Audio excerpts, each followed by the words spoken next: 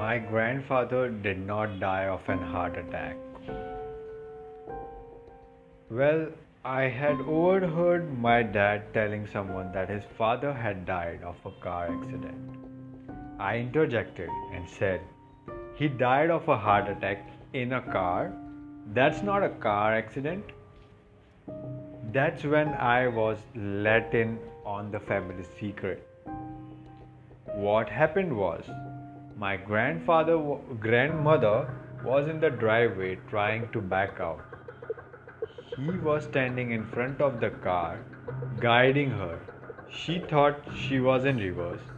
She was looking back, pressed the gas. Car went forward and pinned my grandfather against the garage door. I was 6 at the time, and I still remember her sobbing uncontrollably at his wake, almost screaming. He kept calling out to him. They had been married 52 years. She never drove after that.